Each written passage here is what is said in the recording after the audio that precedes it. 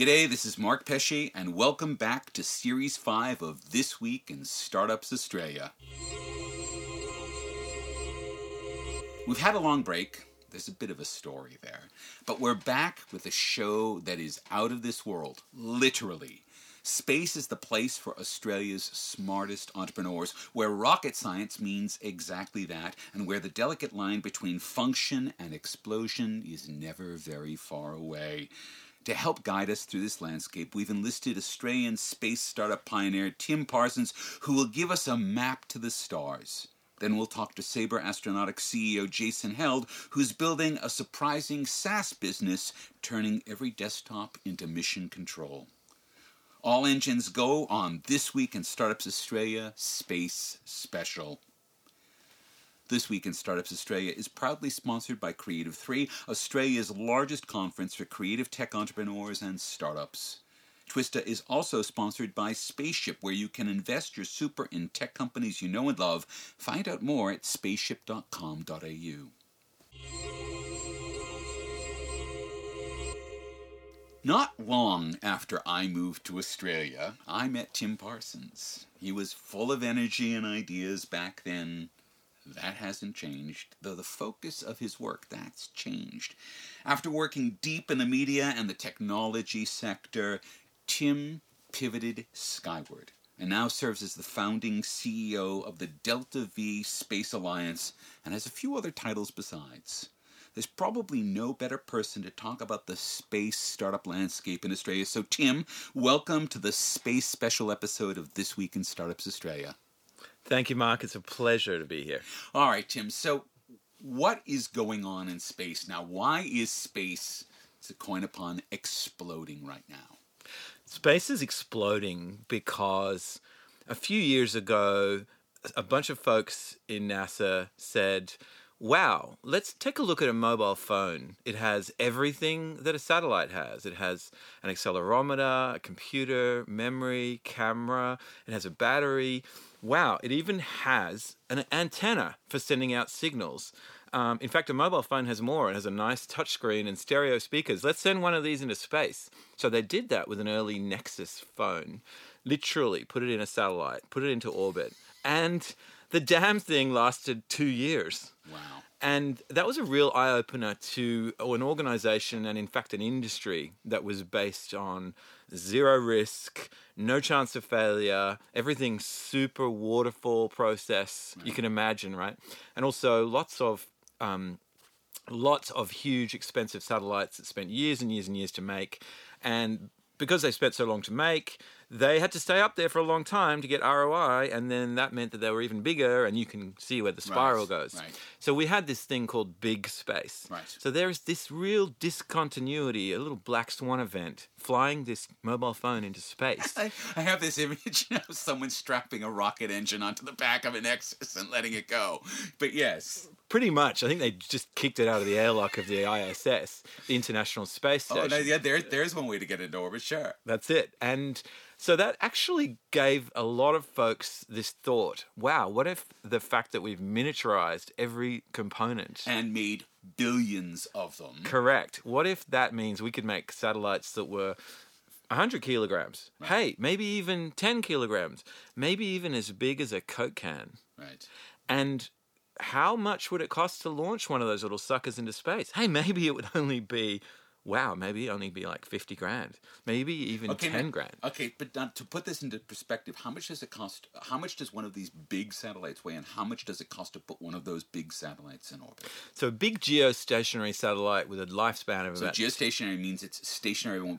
It's 26,000 miles above the Earth, and it stays in one position above the equator. Correct. Okay. So as the Earth rotates, it also spins around at the same rate. So it appears to stay station keeping over a certain point of anything ground. that's like satellite broadcasting tends to use big spacecraft, right? And because they're quite far away, they need big antenna, and big antenna means big batteries, big solar panels. So, these things are pretty big. So a couple of tons.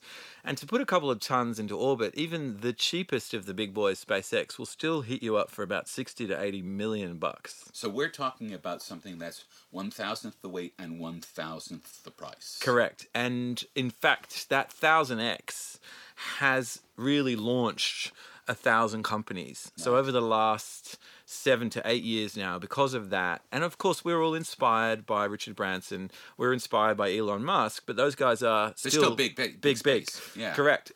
All the folks that have decided we can make satellites and space services and systems for 1,000x less. Right. Well, they've raised about $5 billion, and they've really put the bejeebers up big space, because suddenly they've realized that those guys, they've got an older workforce. Right. They've got really entrenched customer relationships, which are now under threat. Right. You've also got the GFC, and you've got generational change with a lot more digital natives coming through who want to apply a software mindset Right. to building complex systems. Right. Iterate faster. We can't be sitting around in white lab coats for 8 years waiting for the first launch. Well, you can if your client is the government and the government has, a process and all of that. But now, of course, we have space at 1,000x price difference now has a different range of customers. So who are the new kinds of customers for? If it's not big space, are we calling this little space? What are we calling this now? Nano space or? Well, in fact, the big space guys are doing a bunch of little experiments now, especially just lately. So Australian Defence Force, for example, has been involved with a nano satellite project just a few months ago, Right. which is flying Australia and its sensors on it as part of an international project. So those existing guys are starting to go, we better get into this new sector. What has happened, however, is that the kinds of applications for space systems that are emerging, things around IoT, or actually individual farmers wanting to use data to go from prediction to decision, Right. wanting to get access to an app for Earth observation Right. that goes way beyond Google Maps. And of course, we've seen companies like The Yield come out of Australia that require enormous inputs of this kind of data to be able to do data-driven agriculture for farmers in the field. Correct. And in fact, we've come up with this notion of a space value chain or an atmosphere value chain where upstream we've got some companies that are delivering space systems and sensors. Then we have a whole swage of folks in geospatial, like The Yield, who are taking that data and they're mashing up with ground data. Right. And then on the ground, we have these brand new customer groups emerging who want access to digital sensors, technology, machine learning, etc. So what you've described is a space stack, right? And it starts out, there's you put stuff in the skies, it's generating data, and you have this layer of companies that are taking that data in and using it, and then you have the customers for the data. Correct. And what you're also seeing is a democratization of the APIs between those layers. So previously, to get data from Airbus, from, let's say, their Earth observation data, you had to pretty much commit to a multi-year contract worth many hundreds of thousands of dollars. Right. Airbus now is literally running a competition to allow people to get access to that data through an API. And hack it and hustle it and see what they can make of it to try to turn what was a very specialist industry and government product into something that actually is used everywhere. And that's another thing that maybe a lot of people don't know about space. Let's just think about something really mundane, like going to an ATM and taking out money. Yeah. Now, the amount of transactions that are happening every day, well, obviously, even in Australia, they're in the billions, and around the world, there'd be trillions of individual transactions. If you think about it, there's not that much time in the banking day to stuff up your timing.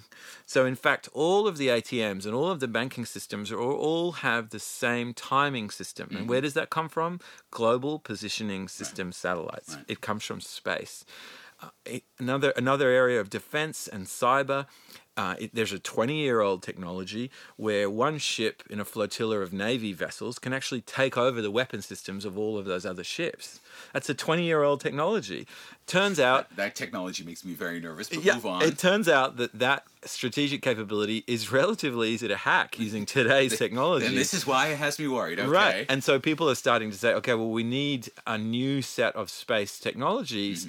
And gosh, a 10-year contract to develop them is going to take too long. We can't afford giant space programs. We need to get working with these little nanosat folks so we can iterate quicker, we can fail cheaper, and we can learn faster. Okay, give me a sense now of the customer makeup. Is a large part of it defense and military and government, or is there now another class beyond just agriculturists who need this information or who are using or working with space technologies? So we have folks who are carbon farmers, people who are reserving land Right. to actually get the carbon credits. That's a really big emerging group. And they're doing this for verification purposes. Correct. We've also got lots of other verification around people clearing land. So again, government, but yes, more like local councils who Right. want to understand, are we managing our natural capital properly? Right. And we want change detection. We don't just want a photo today. We want a historical record that shows what was there and then what is there now. Right.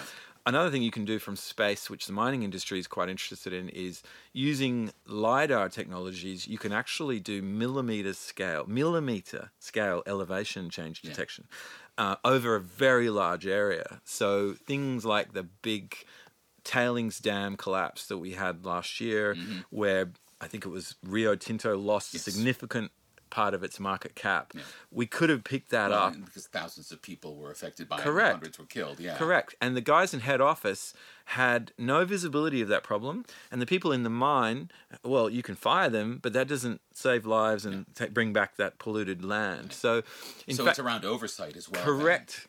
And in fact, the insurance industry is another group, right, who are looking They're at that. mitigating risk, absolutely. Exactly. And they're looking at things like climate change and extreme weather events. And they're, if you take a country like the Philippines, for example, they have now a Category 1 hurricane pretty much every year, if not a couple a year. Right. And so they're still trying to figure out how many schools and buildings are knocked over from the last one when the next one comes through.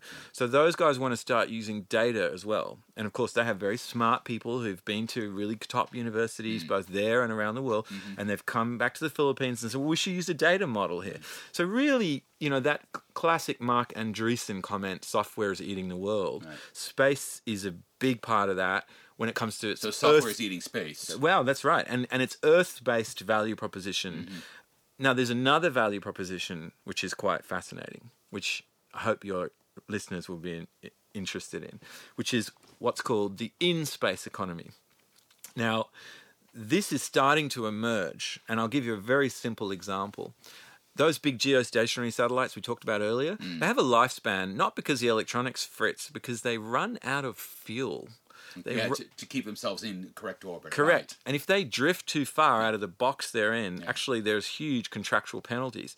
So they're going to hit some other satellite, and then all of a sudden it's the plot of gravity. Or it's even worse than that. The beam that they have attached to the vehicle is fixed. So if they travel too far, people don't get their Premier League anymore. Right? Much that would worse. be much more serious. Yeah. You're right. Now, folks are actually realizing that with these new class of spacecraft and space systems, they could go up and refuel them. Potentially even go up, attach a new vehicle, a new propulsion system to that spacecraft and give it another 5-year life. Right. And if they did that for one of these big babies, they could earn as much as $50 million to do that. You're saving all of the cost of putting another big baby up. So yeah. Correct.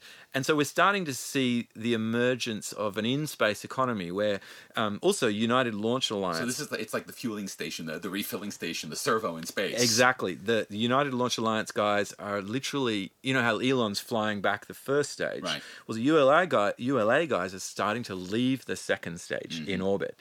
And with this... Rather than having it burn up. Correct. And people like Goldman Sachs, big international financing company, have realized that things like off-Earth mining, they can sell a bond now on the future value of those resources because they think they're going to be so enormous. All right. Where does Australia fit into this very big picture that you've just painted? Okay, so Australia already spends about $3 billion a year on space services and systems. And most of that goes out of the country, I take it? Correct. Yeah. And also, we spend that money quite inefficiently across about 25 different institutions just on the government side, let alone from the corporate side. Now, one of the things that we could be doing in spending that large amount of money is actually leveraging it to create domestic capability. And we have to really try now to look at examples like the UK, where they woke up to the fact that they were already spending a lot of money on space research, but their companies weren't winning or even participating in the bids for the systems and services that those contracts required. And why? Why wasn't that happening? partly because the British government was a little reticent to get involved in some of those projects, like the International Space Station and the Mars lander missions that European Space Agency proposed. Right. And the reason they decided to get involved in the end was this business case, which was, if we're involved, if we actually put money on the table, our companies are going to deliver the services that are required to deliver it. And sure enough, a British company won the contract for the descent stage of the European Mars lander project, which is coming up. So we're looking at all the amazing talent we have in this country. We're looking at the fact that Australia is responsible for 1/6 of the world's airspace and land space from a search and rescue point of view. And we're also anticipating that we have the world's fastest growing economies to the north of us who are going to need all these data services. So we say, why can't we actually grow a entrepreneurial, venture-focused space community on the back of our science and our... So where does Delta V fit into all of that? So Delta V was founded by some universities and some startups who decided to just start collaborating. Right. And we drew in more and more folks, and we basically mentored each other. And we introduced each other to venture capital folks. We learned how to work like startups, but how to work like deep tech startups, hardware startups, software startups, all wrapped up into one. Right, but people who are solving problems rather than just sort of producing solutions. Correct, and we had to actually train ourselves to be more customer focused and less solution focused, right? Because, you know, the solutions are pretty exciting. And what has happened is that we gained a modicum of credibility over time. Our folks got smarter and smarter as they learned, and, you know, we did a lot of pitches and we got turned away. Most people were very excited by space, but they didn't really understand the business proposition. And then we started to have some breakthroughs. And in fact, in the last 9 months, we've had some big breakthroughs. About $12 million in total invested, mostly from Australian investors, in several companies. And those companies are doing a whole range of different things. Delta V, we were involved in helping advise the investors as part of their due diligence, but also on a personal, professional level, giving support to those startup teams where we could. And there are some teams who didn't need a lot of support from us. So, but we've really tried to also establish entrepreneurship as part of deep tech.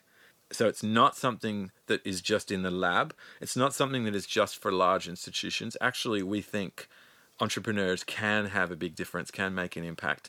And Plug Australia's got some amazing unfair advantages. We can really plug into the US and European system pretty easily from a relationship and a culture point of view. So actually leverage that and do that to get more Australians into space, more Australian systems into space, and have that nice feedback loop start to develop an ecosystem.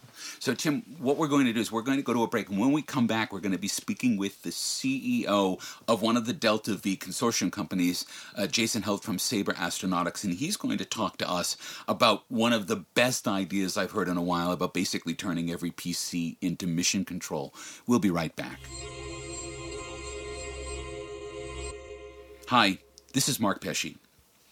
I'd like to take a minute to tell you about Twista's latest sponsors, Creative 3, Australia's latest conference for creative tech entrepreneurs and startups. On September 22nd, Creative 3 brings together entrepreneurs, innovators, investors for a one-day forum covering areas like virtual reality, animation, games, fashion, film, and entertainment. This year, Creative 3 will feature Margaret Wallace, CEO of Playmatics, Tim Ruse of Zero Latency, Annie Parker of Code Club Australia, SOSV's William Baubeen, plus many more talented folks sharing the secrets of their creative successes. Creative 3 has sold out 7 years in a row, so don't miss out. Buy your ticket at creative3.com.au before August 22nd to save $50. We'll see you there, because I'm the MC. Creative 3, it's where you need to be. It's not all making rockets go up without exploding. Space needs software too. And it's not just the software that makes rockets go up without exploding. There's a lot of data to manage, and a hotshot Sydney startup has been doing just that.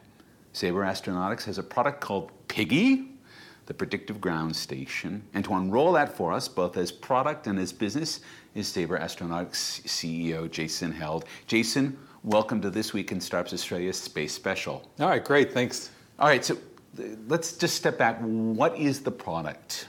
The Predictive Ground Station project, PIGGY as we affectionately call it, it is software that sits in your satellite ground station and allows you to understand everything that's happening both inside and outside the satellite. Just the easiest way to describe it is think of Space Command in a box. All right, but that's pretty impressive right there. Space Command is now integrating a bunch of different data sets that are coming in from a bunch of different things and presenting them in some integrated way that allows people to be able to make decisions on that, right? Yeah, but that's part of the problem because there is no one single tool that does it. Even at Space Command, there are at least a dozen different tools. You got to be able to control the dish. You got to be able to know where everything's at. You need to be able to understand what they're doing. You need to be able to diagnose problems that happen. You need to be able to do conjunction analysis, which is a fancy way of saying make sure things don't collide. Right, exactly, right? At very high speeds. At very high speeds, you know. So right. This is not only do you have to get the rocket up without exploding, you have to make sure it doesn't hit anything. That's right, and these days things are getting more and more congested, you know, so you need real space traffic control. And I think we're seeing in the space industry the transition between barnstorming, like we had in the early days of aviation, to where, okay, things can actually hit each other by accident now. You got to find ways to manage that.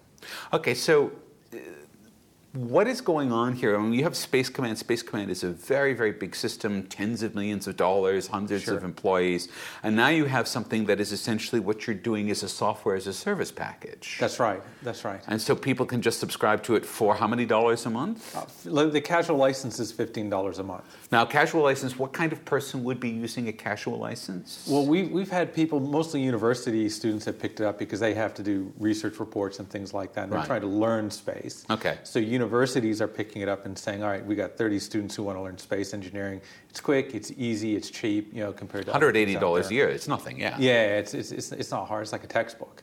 But we're also finding high schoolers who just want to have a play and look where, because you could connect with the NORAD satellite catalog at the unclassified level and just download the ISS location. And right. Yeah, some of this you could get online anyway, yeah. right? But the point is it's all in one package, so they could calculate, you know, how much fuel you would need, what's the delta V to go from Earth to Mars. And so if you want to do a bit of... So this is Kerbal Space Program, but for grown-ups, is what we're saying here. Yeah, kind of. You know, so we put, for a while, we were experimenting, you know, space so easy your kids can use it. Right.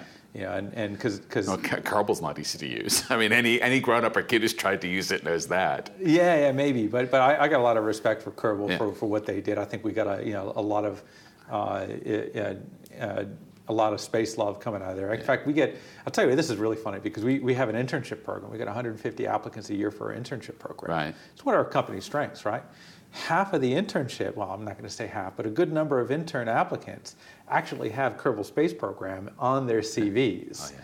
Right? So we're like, well, wait a second, you know, like the whole gaming environment, there's all this crossover that's historically happened between gaming and spaceflight software. Right. So, well, it's a simulation. I mean, Kerbal is a simulation that is good enough that when you start using the real thing, that's right. Like PIGGY, then you can feel like there's a very natural crossover. All right, let's step back. How did you get into space? How did Sabre get into space? I mean, one of the themes of this show is that really over the last, say, 36 months, there's been an explosion in this space now, right? Yeah. And are you part of that? Did you come from before that?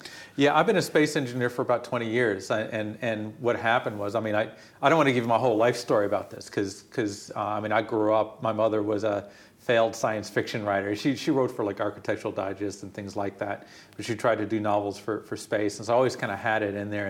And part of the Star Wars generation when that came out, that, you know, and I never had good grades in high school. I barely graduated high school. Was a slightly below average student as an undergrad. I didn't find myself until people ask, what do you want to be when you grow up? I said, I want to be a Jedi, you know, kind of. So yeah, I joined the Army, and as what you do when you get a lot of energy and don't really know where to apply it in the States, you just go into the Army. And as part of that, it got to a point where I always kind of had that passion, and then they formed Space Command, and I applied to get in. My commander wouldn't let me leave the artillery. He says, what are you, an idiot? Yeah, this is the ground force. You don't join you. So I quit. Space Command's like artillery, but with bigger, Yeah, right. bigger rockets. They said, let the Air Force guys do that. We're keeping you here in Korea. So I said, okay, I quit, right? And I resigned my commission, and I moved to Colorado, and I ended up getting jobs at Ball Aerospace, working on Hubble and the ISS. And then September 11th happened. I got pulled back into the military in Space Command, where I wanted to be in the first place. Okay. So. To make it, I'm going to shorten this. I don't want to take all your time with this, but I ended up in Australia back in 2004 looking for a master's, ended up with a PhD and a wife. Right. And when I graduated is when I founded Sabre Astronautics. Okay, so this then represents, I guess, everything that you'd already learned from Space Command and from all of your years really working in aerospace. Did it represent, I guess, a changing capacity? Because doing Space Command would have been difficult even just, I think, 10 or 15 years ago with the computers and the networks that we had. Has that been an aspect of this, that you have cloud computing and all of these other resources available? Yeah, I mean, in part, I got to tell you, like, Piggy as a product represents a solution to everything that pissed me off when I was at Space Command.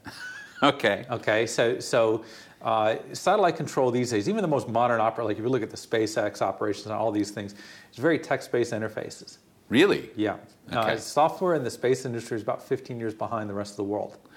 Is there a reason? I mean, very logical reasons. Well, there's two. There's institutional barriers because people, once they have some, and big space, large satellites that like Hubble, these $1 billion NBN code, $2.5 billion program is the size of a Greyhound bus.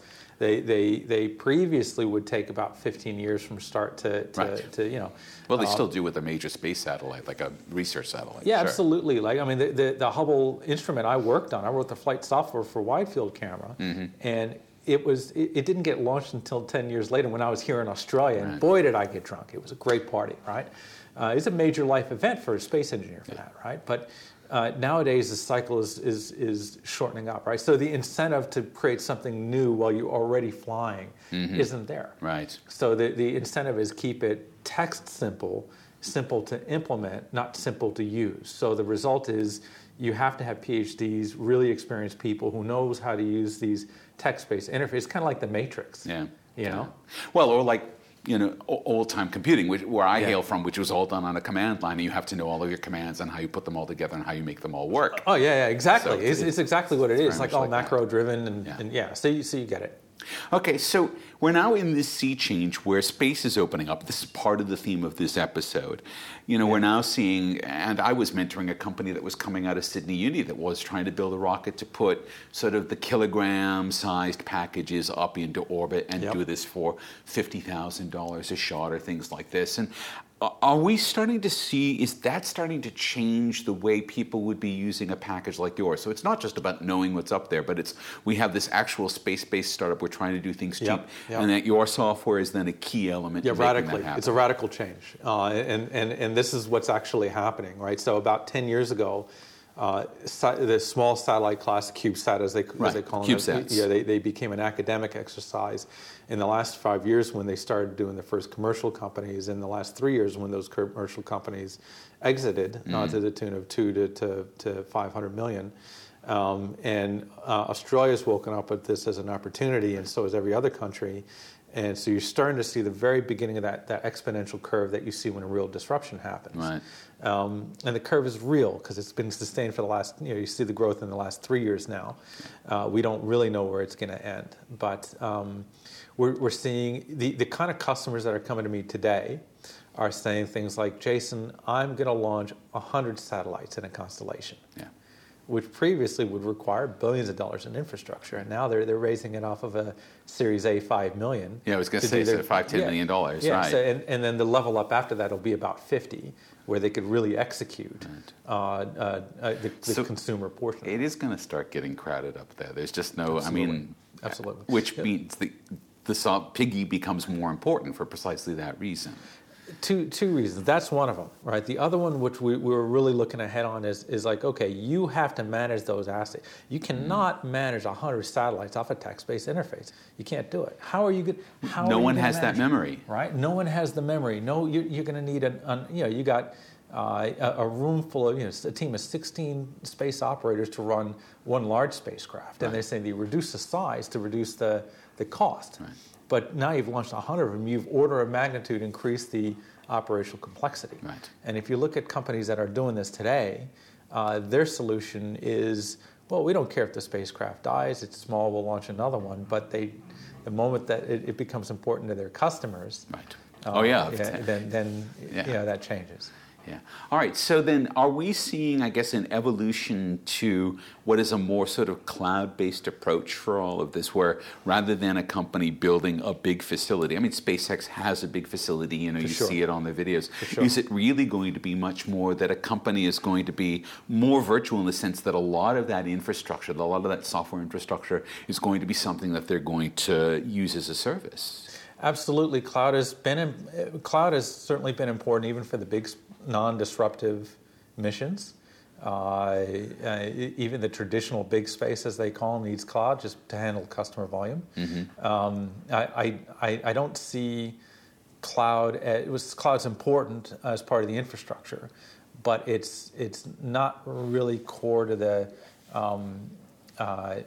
story, in my opinion, for how do you control and operate spacecraft, because it's always kind of been there. Okay, where do you see Sabre going over the next 5 years as we ramp up exponentially? Where do you see Sabre in that ecosystem of companies? We're looking at machine learning because we've got about a decade experience of machine learning for diagnostics. Right. And we're looking at ways to apply it in other aspects of the space control problem. So looking at very highly accurate location of targets. Mm-hmm. We're looking at going from ground analysis to on-orbit analysis, which changes things. So if you're going to Mars, the time delay between Earth and Mars is 20 minutes. Yeah. So when Tom Hanks goes, Houston, we have a problem, 20 minutes later Houston responds. You can't have that scenario. You need some intelligence on board. Right. So we're looking at that.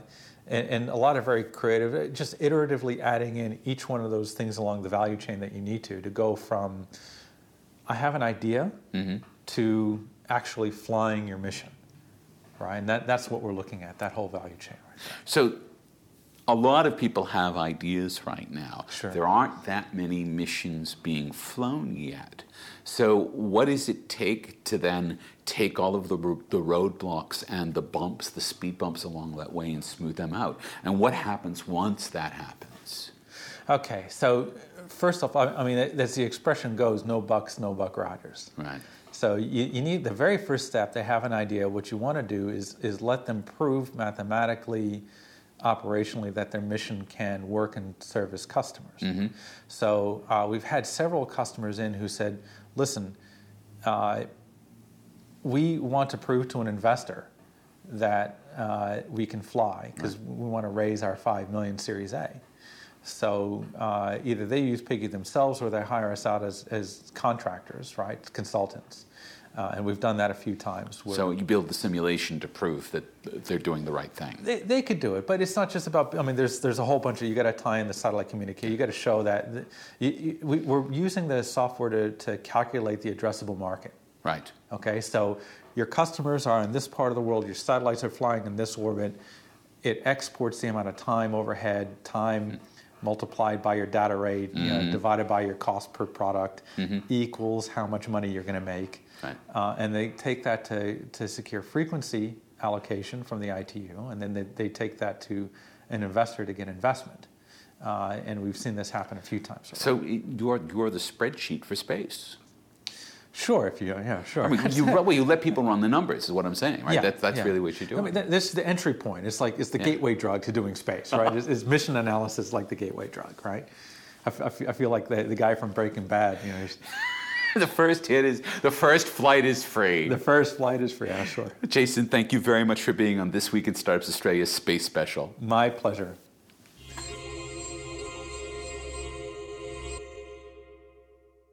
Hi, this is Mark again. We've had this really long break from April through August. You might be wondering why. Well, earlier this year I was approached to do another podcast, this one about the future. The next billion seconds are going to be the most important in history. And on that podcast, we talk to the folks who are deeply involved in making that future. Their insights can help us make decisions today that will leave us better off tomorrow. I invite you to visit Podcast One Australia at podcastone.com.au. Have a listen. Download the Podcast One app through the App Store or through Google Play. Listen on the go. I'm very happy with the work we're doing on that podcast, and I know you'll enjoy our tour through the next billion seconds.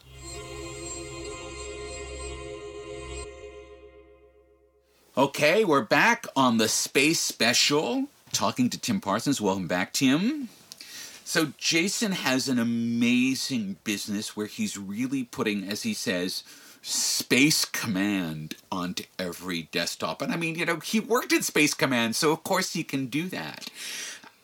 Where is all of this going? If we're seeing Mission Control becoming a SaaS app, if we're seeing this stack of applications in the sky and in the middleware and on the ground, where over the next couple of years is all of this going? Where should we be looking, and where should investors be placing their bets on space in Australia? Wow, that's a fantastic question. Well, the investors so far are really excited about IoT. Right. And there's this great problem in IoT that is actually not spoken about that much, and it's about remote access. Australia, because it's such a huge... because it's all remote. Right?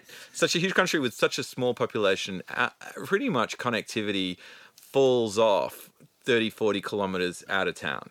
Yes, there are 3G networks, but they're not that stable. And one of the interesting things that we're discovering in IoT land is that once you instrument a farm and you start making all the animals and all the systems dependent on those systems, you can't afford any downtime. Right. So space systems to help with that remote connectivity is an area which is actually growing a lot. And particularly in Australia, because we have so much land, because some of it is agriculture, there's an actual need for farm uptime.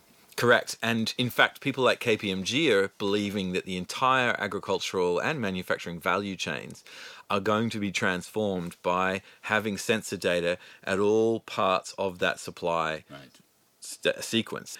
The other area of space investment is in launch. Mm-hmm. Amazingly... So are we actually going to see craft launch from Australia at some We point? are. And I say that pretty confidently because the people now driving launch in Australia are actually relatively quiet about it, but they're very capable people. Mm-hmm. And the one company that's really appeared on the horizon and is now actually kicking a lot of goals, a company called Gilmour Space Technologies, founded by Adam Gilmour and his brother James. He's actually a former Citibank broker, and he's someone who successfully started companies in Singapore, and he has put together a really exciting team, and they've based on the strengths of that team and based on their approach, which is to do a whole series of suborbital missions, steadily growing in scale of vehicle and in performance until they hit orbit. Where are they launching from? They're going. That is a very interesting question. So some folks are. Another group is also looking at a launch facility near Darwin, which is very good for equatorial launch. Yeah. In fact, Woomera is in a better position than most of the world's launch pads, so that's an option as well. And that's really a good option for Polar, which is another very valuable orbit. Yeah. Okay, so we actually have a couple of very decent... Because I pointed at Darwin and people go, no, it's not. It's really quite good. I know Woomera because there's an existing facility there. Now, all of this is against the context of the fact that the federal government is now looking at the Space Act, right? And has in fact gotten this very bright man from UNSW to review the Space Act. What's going on with that, and what is the Space Act? What is that going to mean for startups as we see that review of the Space Act? So the main challenge with the Space Act to date has been it's been targeted at big company projects. Right, because it costs about $500,000 to get the actual licensing and things like this, which tends to be a big barrier to startups. I think if you actually dig into it you can get that price way down by doing what's called a probable loss calculation, but it's complicated, it's pretty opaque, and for the average startup, it can feel like an absolute blocker. So, in fact, most of the startups that have launched just recently have ended up getting ministerial waivers because the process has been so painful. So, part of that Space Act review is to make it easier for small companies to get access to space without having to buy loads and loads of insurance. But there's another aspect to it, which is that the Space Act doesn't take into account your satellite turning into space junk. So, in fact, hopefully Australia may even lead a global movement towards ensuring that when you put up your spacecraft or your space systems, you also have a reasonably bulletproof mechanism to get it down. And that hasn't happened until right now. So basically a space recycling plan. Essentially, exactly. And I think that will be part and parcel of that Space Act review. So there's a chance that our Space Act could then be a best practice that would be adopted by other space agencies and other regulatory authorities around the world. That's right. And also a whole range of new products and services required to help deorbit spacecraft in a predictable way. And something else people may not be aware of is that large area near Woomera is actually one of the best places in the world to land space systems. And of course, Skylab, which I remember, went down somewhere around there in bits and pieces as well. And a Japanese Hayabusa mission, in fact, deliberately landed a few years ago. Now, it's interesting that the Japanese want to run a second mission, and right now they're complaining to us that they can't find anyone to talk to about how they get access to that. So we're not that organized in Australia yet. And that's part of this second move that's happening, which is towards some kind of space agency that can fulfill the role of a sovereign country in international obligations, international contracts and relationships. And we want to leverage that not just for scientists, but for startups. We want to leverage that for new companies. We want a space agency 2.0. We don't want NASA. We don't want ESA. We don't want an old style big space agency. And yet, that's the first place that a minister is going to want to go. So what's going to talk the minister out of doing things the big old-fashioned way? In fact, I'd say in Australia, we've resisted having that big old-fashioned space agency. Yeah, that's why we kind of don't have one at all. You're right. Yeah, and I think a lot of people, say, we should be ashamed that we don't have a space agency. In fact, I think we should congratulate ourselves on how smart we've been, because we have piggybacked on a lot of other folks' expenditure, and we've done really, really well. But the moment of, being a really smart freeloader, I think is coming to an end. And we need now to take a leadership role. And in that sense, we can leapfrog to the front of the pack if we have a space agency that's actually quite agile, that's doing something in a very strategic way, leverage that $3 billion a year, leverage all the money that we spend in science, $10 billion a year, and in defense, many, many billion dollars a year, and also our corporate sector who have a lot of big problems and big global opportunities if they are using space data in a smarter way than other countries. So what you're saying is there's really never been a more exciting time to be in space. It is the moment, and it's the moment for Australia to shine. And in fact, this September in Adelaide's going to experience the largest ever conference they've held of any type, which is the International Astronomical Congress. And we'll have all the astronauts and all the different space agencies flying into Adelaide for a whole week in September. And our hope, as part of Delta V with a whole lot of other partners, is actually to showcase Australian new space and spatial startups who are trying to take on this new realm and demonstrate to the government, you've got folks that you can get behind. We'll show you the leadership, get behind us, and let's see what we can do. Tim, this has been an amazing tour through space. Thank you for joining us on the Space Special episode of This Week in Startups Australia. Thank you, Mark. It was really fun.